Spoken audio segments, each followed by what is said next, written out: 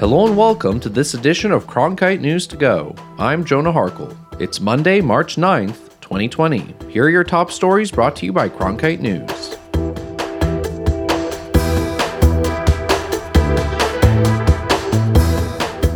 The state court system in Arizona is preparing for possible hearings to review any future emergency public health orders that stem from the coronavirus outbreak or future infectious diseases.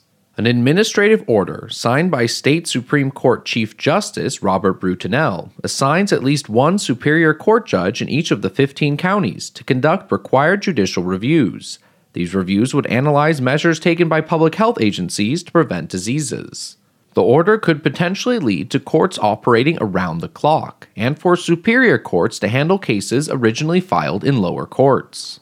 The order authorizes presiding judges in each county to adopt or suspend local court rules and orders, and to take differing steps. Native American tribes are pushing for more funding for a program that helps communities address high rates of diabetes. The Special Diabetes Program has received $150 million in annual funding since 2004.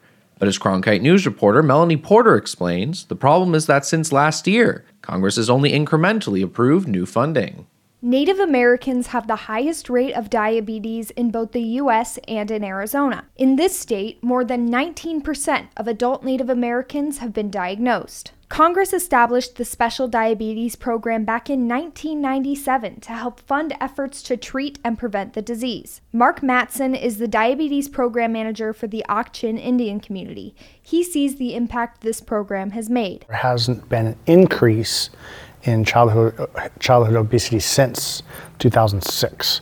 So that means that the curve is flatlining, which is a good sign. The program helps fund healthy snack and fitness classes for kids and adults. Matson says without secured funding, it's tough to say where this program is headed. We're working on evaluating our services and seeing where we need to go in the future. But here's the thing, it's hard to do that with unsecured funding.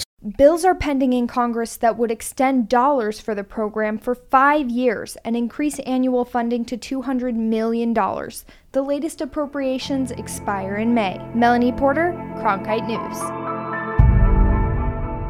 It's bald eagle breeding season here in Arizona, and that means there's an eagle cam trained on one particular nest.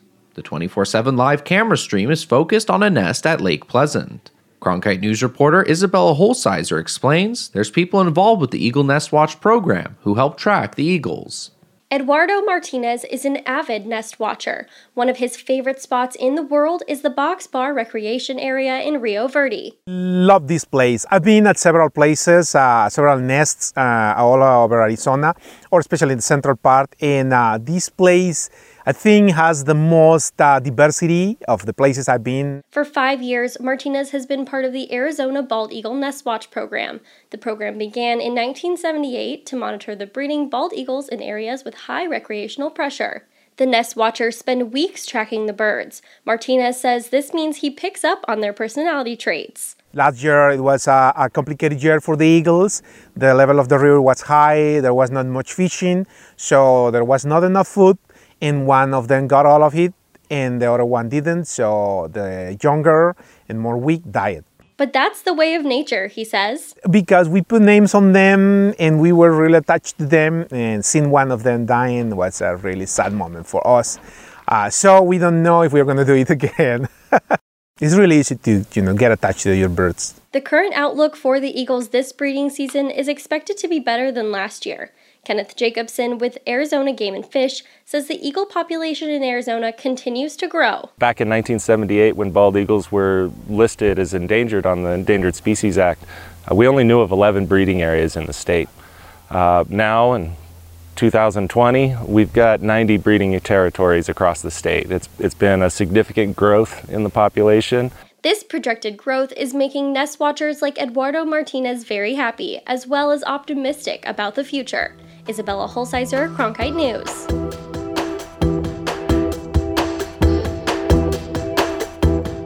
Everyone here at CN2Go thanks you for listening to this edition of the show. We had help today from Cronkite News reporters Melanie Porter and Isabella Holsizer. You can learn more about the stories you heard in today's update by going to cronkitenews.azpbs.org. You can also listen to all of our past briefings by checking out our page on SoundCloud. That's all for today's Cronkite News to Go. I'm Jonah Harkle. We'll see you tomorrow with more stories from Cronkite News.